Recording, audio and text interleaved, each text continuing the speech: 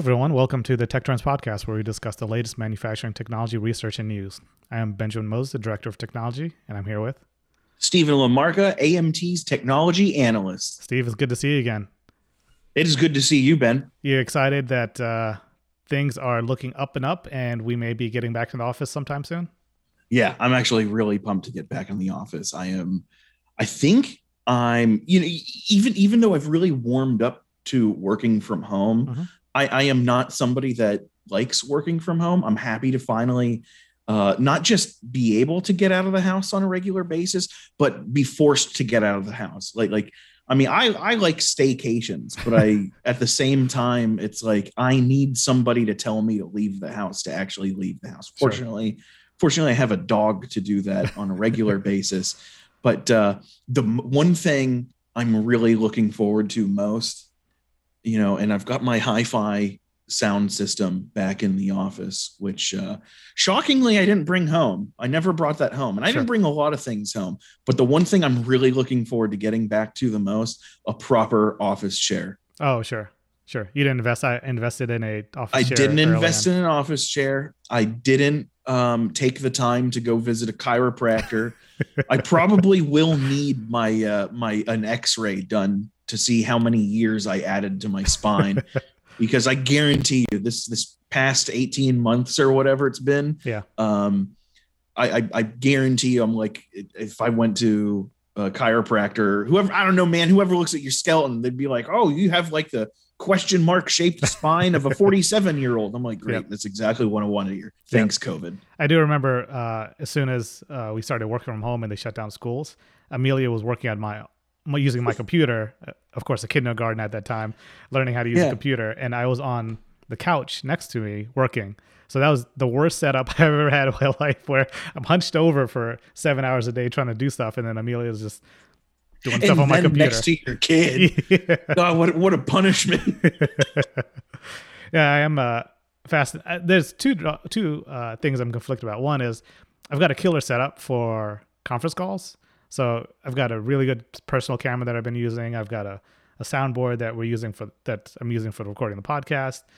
I know once I go back to the office, I'm still going to have tons and tons of conference calls, and it's going to be a janky setup that I got to figure out. I got to rebuild somehow once I get back to the office. And the other side is, luckily I don't have too much I need to take to the office, but there's a ton of stuff I left in the office that I should have taken home.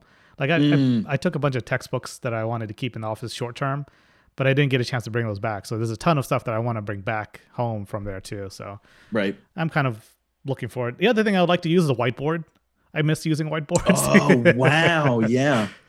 But then again, go ahead. Our neighbor across the hall from us in our apartment building, actually at one point during the pandemic, there was these big boxes. It looked like they'd ordered like boxes of sheetrock or drywall. And I looked closely at like the label, and it's like, this person ordered a bunch of whiteboard. They missed it that much. Yeah. So you're not alone. No. And just good for you for not buying it, because now that everybody's going back, it's like, what are you going to do with all this whiteboard in your house? This giant whiteboard. I do like the digital tools that came up to support like whiteboard replacement. So like Miro is a fairly collaborative tool where everyone can write on the same digital whiteboard at the same time. It's not quite the same, but it's a good replacement. And the only drawback with the whiteboard is trying to get it to a digital format. So, now that I'm talking about it, when I go back in the office, I may contradict myself. It's like, why don't we use Miro more often instead of the stupid whiteboard? Yeah. Who knows? Yeah, that could change. And then we would have wasted all of that wall space on whiteboard at the office. I think that would kill Tim and Doug. 1,000 square feet of whiteboard. We'd be saving money on dry erase markers, though. That's a struggle. We can't keep track of our dry erase markers. What are some other? I noticed like when we were talking about this earlier, the key takeaways from your like pros and cons of going back to the office were your con was, you're so used to your scheduling, because and so much time was freed up to do actual work because you didn't have to do a commute. Yep. And now you're going to have to go back to You're going to have to cut the hours that you work in a day because you're going to have to compensate for a commute. However, I want to counter your point by saying that won't it be nice though having so many less distractions? Well, so I was chatting with Kristen. She went to the office the other day and we had a call scheduled and she was late because people kept walking up to her desk or walking up to her and having conversations. I'm like, ooh, yeah, that is a problem with the open office we have, though. People won't schedule meetings, just walk up to your desk and ask questions. We're like, yeah, you're not scheduling a meeting, but you're still occupying someone's time as opposed to, I don't know, send an email or do something passively. So I conceptually agree with you, Steve, that there might be more focus time, but the open office is still fairly killer to me. Yeah, still a lot of distractions. I don't know. I guess it's just the environment. Seeing other people work makes me want to focus and actually get stuff done. And that's a dilemma I face. So as a manager, most of my days should be meetings. I'm trying to figure out strategy. I'm trying to work on collaborative things.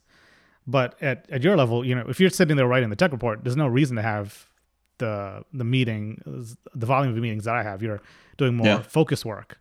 So that's the concern I have is when we get back to the office, everyone's like, "Yeah, let's meet. This is a brand new role.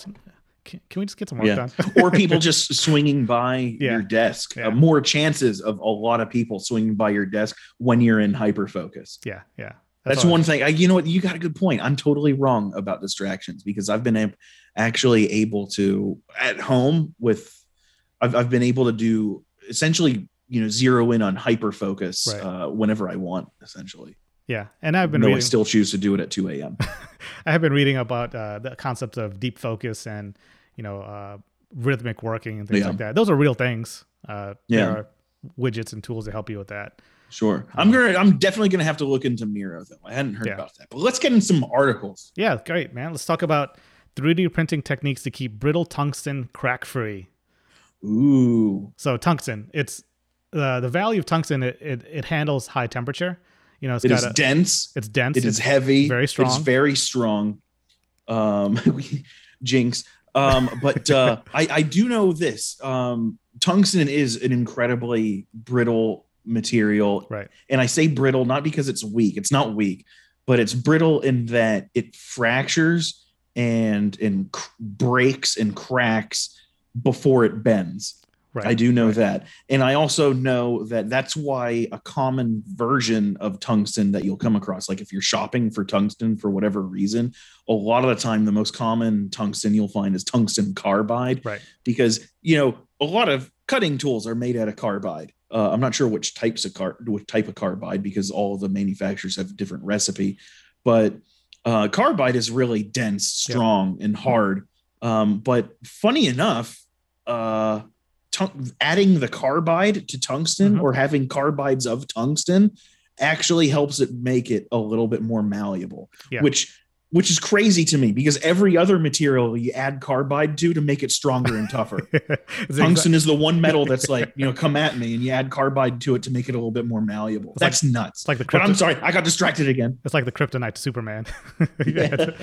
So it's the highest melting point of all the metals, according to this article. It melts at 3,400 degrees Celsius, which is really, really high. Let me distract you again. I'm sorry. I'm sorry. The other name I think the scientific name for tungsten, I think it's atomic symbol is W for Wolfram, which is German for wolf froth, which sounds really weird. And it is really weird. I'm not sure where they got the wolf from. I guess because they think the Germans think wolves are like strong or something like that. Sure. But the froth, like the foaming of the mouth, is because I guess it's to make it sound like a rabid wolf. Like I guess they foam wolf from the mouth. Sure. But when you are cracking ore to separate the metals out from ore, all of the other materials will foam around the tungsten, and the tungsten will be left over. So that's how it got its name. That's fascinating. That's a good tangent. I appreciate that. Sorry, keep going. Mining materials is fairly fascinating. How they actually extract it. So it's really interesting where this is fairly relevant, fairly cutting edge, but the techniques that they use are so old, it's mind-boggling to me. So the idea is they want to be able to 3D print tungsten carbide, be able to have a solid liquid solid transformation phase, right? So they have this Oh, powder. wow. They're going to melt it and then allow it to cool to get to another solid. It's very similar to welding or casting, right? But of course now they want to create shapes in this pattern. So what they've done, they use electron beam welding machine to preheat the tungsten before melting it. So the idea of cracking this material because of, say, welding or a heating process can be alleviated by preheating the material. So the spike or the transition from basically room temperature to melting is significantly less steep. And I think that's one of the underlying things that they've taken away here, is that when they allow E-beam weld to preheat it before it and they maintain that temperature before they get into the melting phase, and they're able to do this repeatedly. So one, EB welding, 3D printing using electron beam has been around for a fairly long time. It's one of the earlier techniques I think they adopted.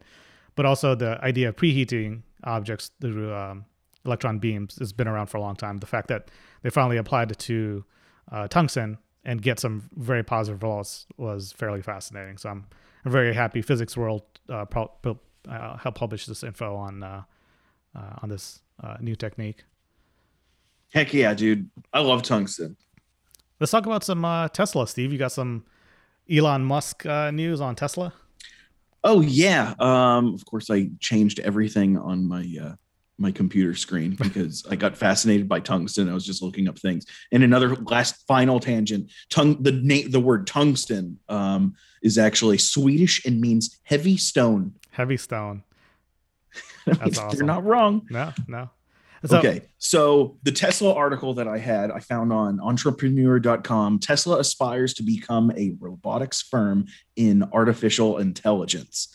And I found this really interesting. It was published this morning at 7 a.m. And this is a big deal because good old Elon has finally recognized the emerging threat coming from the Apple and Hyundai partnership. Sure. Because we know that Apple is trying to make an electric car and they've partnered with Hyundai to do that. Right. And from an industrial standpoint, not a consumer automobile standpoint, but from an industrial standpoint, we know, and we've talked about it a whole lot, Hyundai is becoming an automation powerhouse. Yep. And they have gone full in-house on their robotics production and the robots they use. Right. So Tesla sees that, and they are trying to maybe not raise them, but they're trying to call them. Sure. And it's good because it means that, our beloved American electric car company that's run by a really cool dude is trying to do more than that and more than electric cars and more than SpaceX. Now he's actually looking at making some really awesome advanced manufacturing technology. Yeah, that is fascinating. He's able to, a couple of years ago, they're talking about all the struggles that Tesla had in terms of just manufacturing, being able to ramp up a production and automate everything. And then you realize you can't automate everything. So he's got to scale things back and all the issues meeting production demands.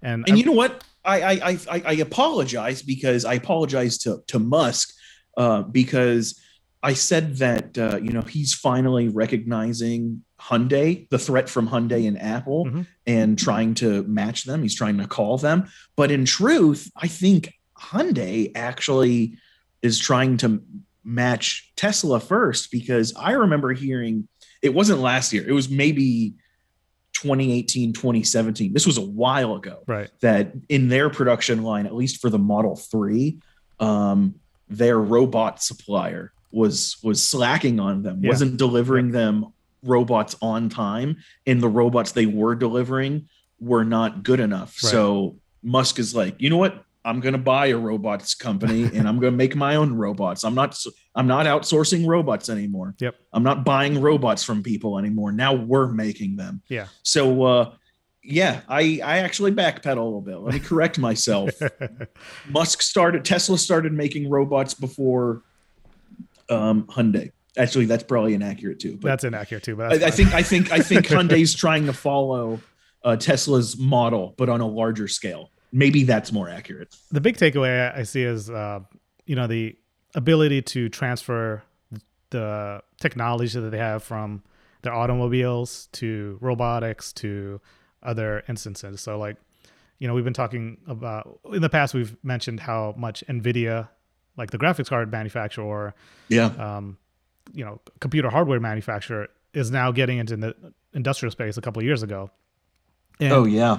the ability to take this tool and now make it cross-cutting, where basically anywhere you're doing math can be accelerated by this. And what they're doing is anywhere that requires artificial intelligence, they could solve that problem. So getting into manufacturing seems like a slam dunk. They could easily get into medical, where they're doing stuff with imaging, right? Anywhere where they're applying machine learning techniques. So I find it very fascinating that they potentially have this underlying knowledge set that they can start transferring into other sectors.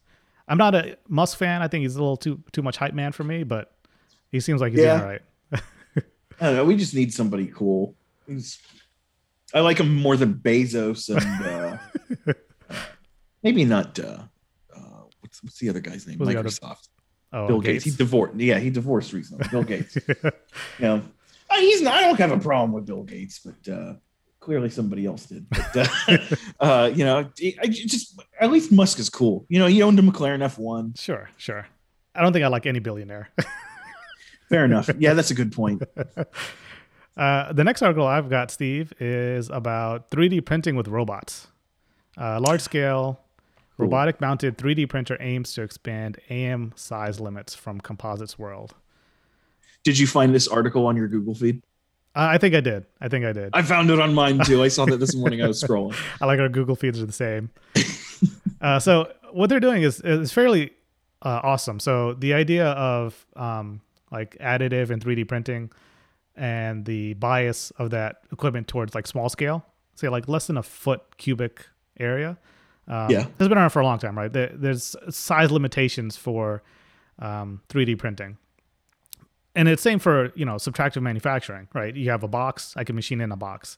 When you get to like naval scale or billing scale stuff, then you get into gantries and things like that.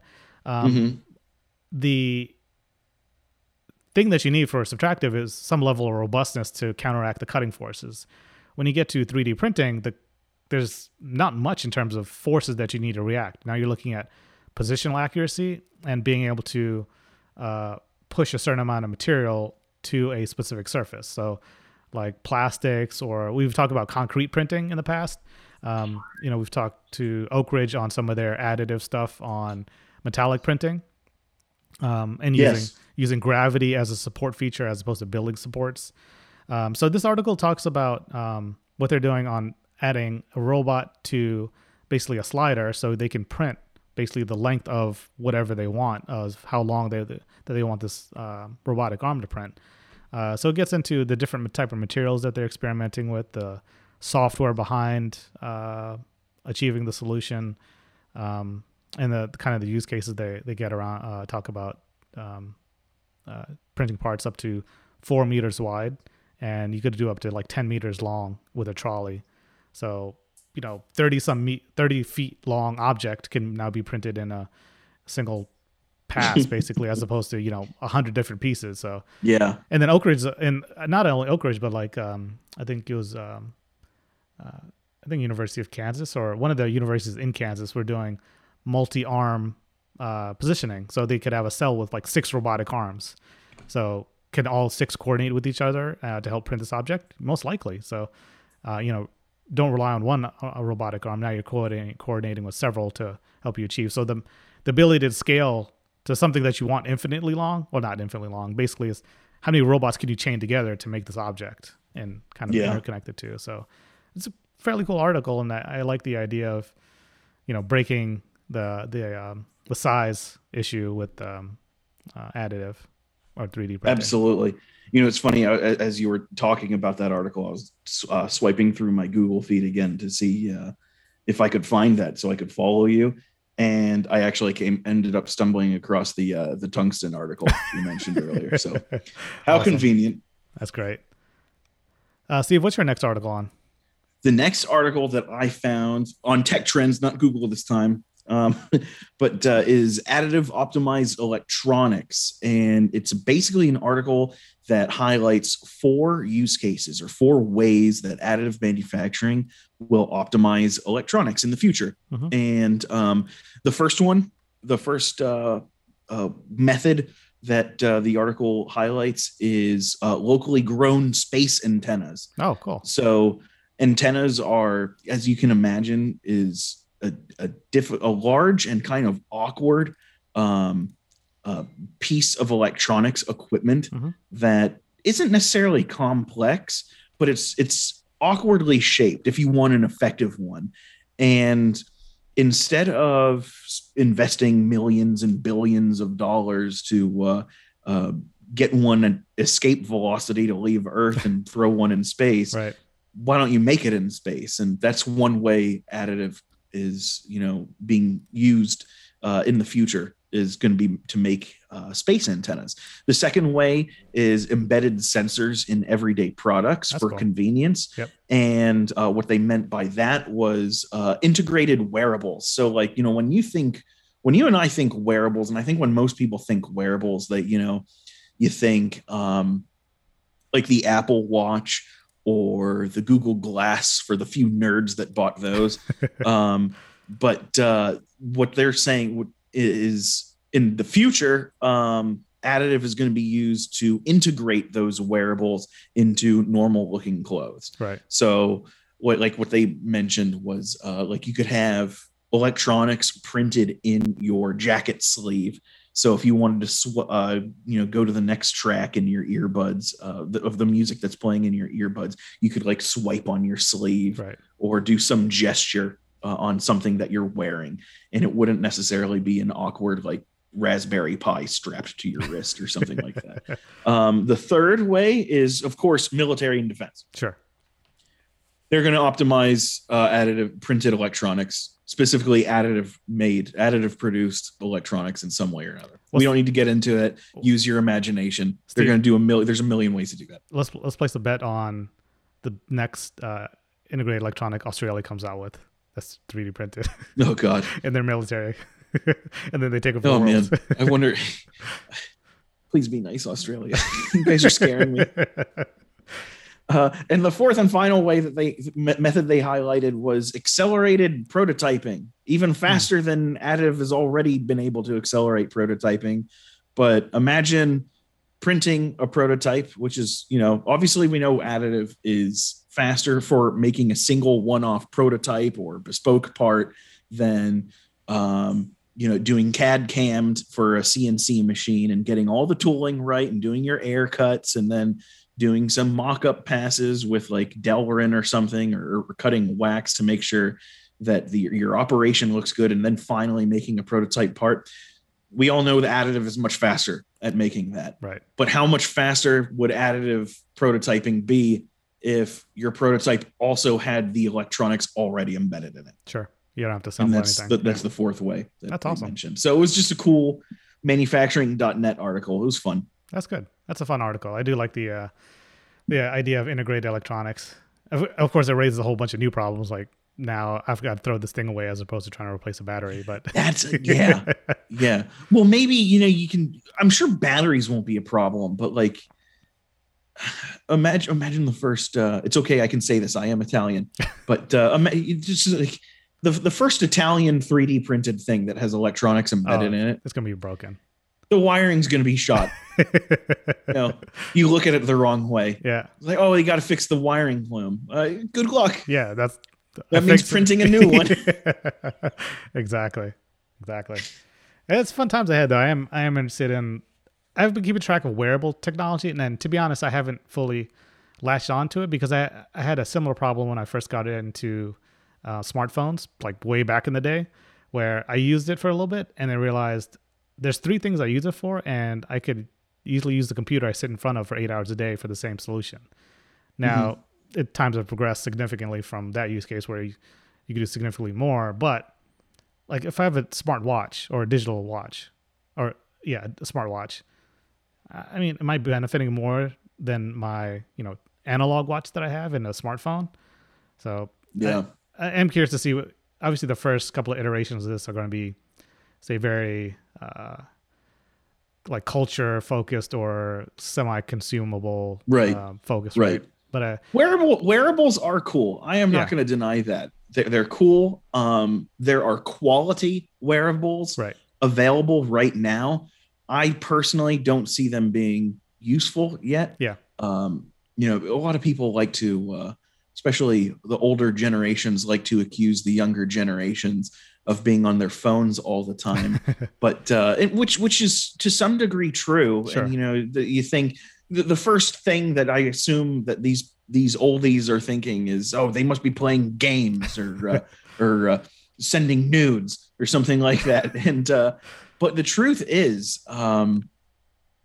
yeah, and I've really learned this working from home for during the pandemic. But you know, I can probably get 20 to 30% of my daily workload done from my phone. yeah, And I'm not talking about making calls, sure, like responding to emails, looking things up, documenting stuff, warehousing articles, you know, etc. A lot of that can be done. I don't really need a full-on computer for that. yeah. Until you get into like specialized software, right? Then, Oh yeah, like if I have Autodesk Fusion 360 on my phone, yeah. all it's good for is looking at models that I have. Yeah. If I want to change something, yeah, good luck. Yeah, we haven't progressed that far yet. No, not at all. Not at all. So that's why I'm a little skeptical. Yeah. Wearables are cool. Right. And there are good ones out there. I don't think they're useful yet. The life cycle of electronics still annoys me quite a bit. So I've got a Pixel 2 XL phone, and it's on the fritz. So I'm replacing it with the Pixel 5, I think. But yeah, if I have a smart watch, I mean, the watches I have will literally last me the rest of my life, which is great.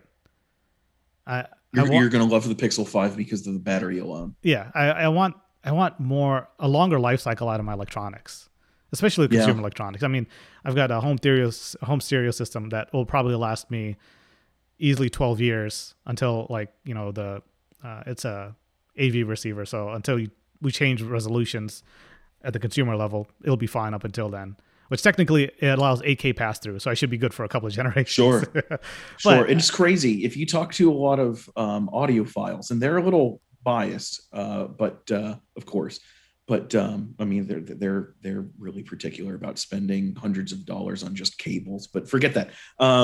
Like if you talk to audiophiles, like, you know, you can find it's almost like when you talk to a musician, right? You know, as a musical instrument gets older, it gets better, right? Like, sure, you may have only bought like $100, you know, Yamaha guitar or whatever, but if you bought that $100 Yamaha guitar back in like 1960s, that thing's going to sound better than a $3,000 Gibson that was made yesterday, right? Because of the way it's aged and all of the, you know, the molecules are decaying and just like de-stressing and whatnot. There's insert fancy science words that are above my head right now.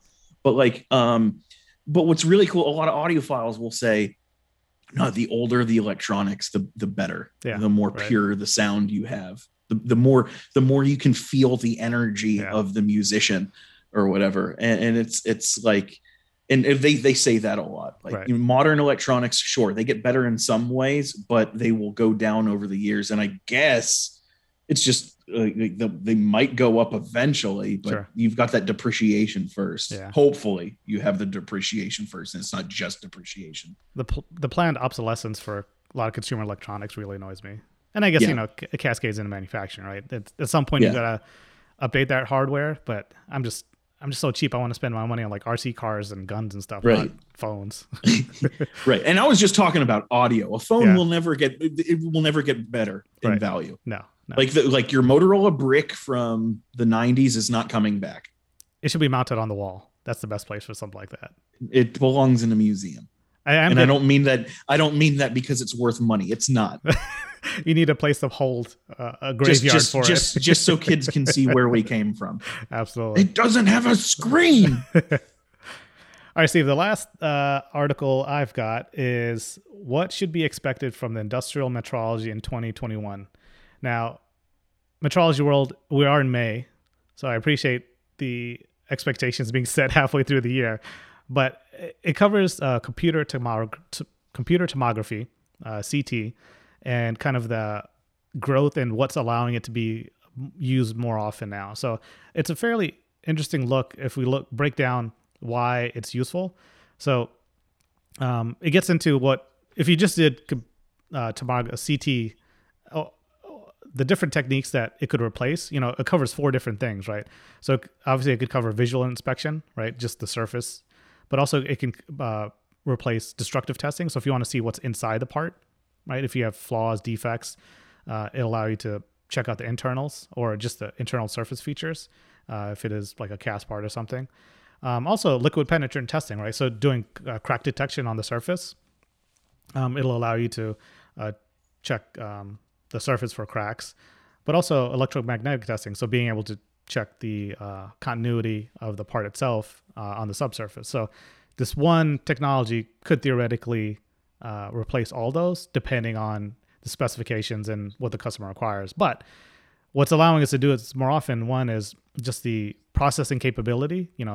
High performance computing has come a long way, being able to analyze, hundreds of millions of screenshots and images to compile it into, a single image, a single 3D model. The processing power has come such a long way, both on the CPU and GPU and storage, in the past couple of years that it's really accelerated the adoption of this. So being able to get from, I have a part in the CT scanner to I'm looking at a thing quickly has definitely progressed quite a bit. So the core of the article is that we definitely see computers getting, or this suite of technologies being adopted faster because of being able to process the parts significantly faster. So I thought that was pretty cool. It's a very interesting. That is really cool. Look at, and I feel like you can even see the progress that technology has made today. Yeah. In that, I feel like you mentioned firearms earlier, so I can't help but think about when you're talking about this, how just a couple years ago, you would get really excited if you were looking at like an AR-15's components, right, and you saw, it says magnetic particle inspected. This is the good stuff. And now, like today, if it doesn't say that, man, you're buying a piece of junk. Yeah. Like it says that everywhere these days. It's got to be a really cheap company to skip on magnetic particle inspection. Definitely. So the general trend of 100% inspection, I'm definitely on board with. So like sampling and things like that. Yeah, I could see the justification for it if you have data that provides why you get to a good sampling plan. Mm-hmm. But it's so much reassuring to know that, hey, we did a quick check on this. We did a mag particle inspection. We did a quick dimensional check on 100%. I feel like as a consumer or as an end user of certain products, someone telling me, yeah, I checked everything. It feels so much reassuring that, the math behind sampling plans for inspection is robust and has been around for a while. But I feel like as an end user, I feel so much more confident in the hardware if someone said, hey, I checked everything. It doesn't matter. It doesn't have to necessarily be like firearms. It can be any part. If you see that's why back in the day there were hallmarks on on metal parts, right, metal tools or whatever. Like if it was inspected and made with pride, a company would put a hallmark on it to say that they've approved this. This is the company's name. If there is a problem, come to us. That's a lot. It's not just pride of ownership, but it's pride of production. Yeah, definitely. And it allows for that. And I think the recent technology or recent advancements in metrology are allowing parts to be inspected faster and being able to inspect it in line with manufacturing processes. So the overall trend of, hey, I want to inspect everything. Okay, it's not a huge burden. Let's do it. That conversation goes by quicker. So, yeah, it's nice seeing the inspection catching up with the rest of manufacturing. I mean, sure, it's in some ways it's always been there, but it hasn't been as accessible. Right. Great. This is a great episode, Steve. Where can they find more info about us? amtonline.org/resources. Go ahead and subscribe if you're liking what you're hearing. Awesome, Steve. Goodbye, everyone. Bye, everybody.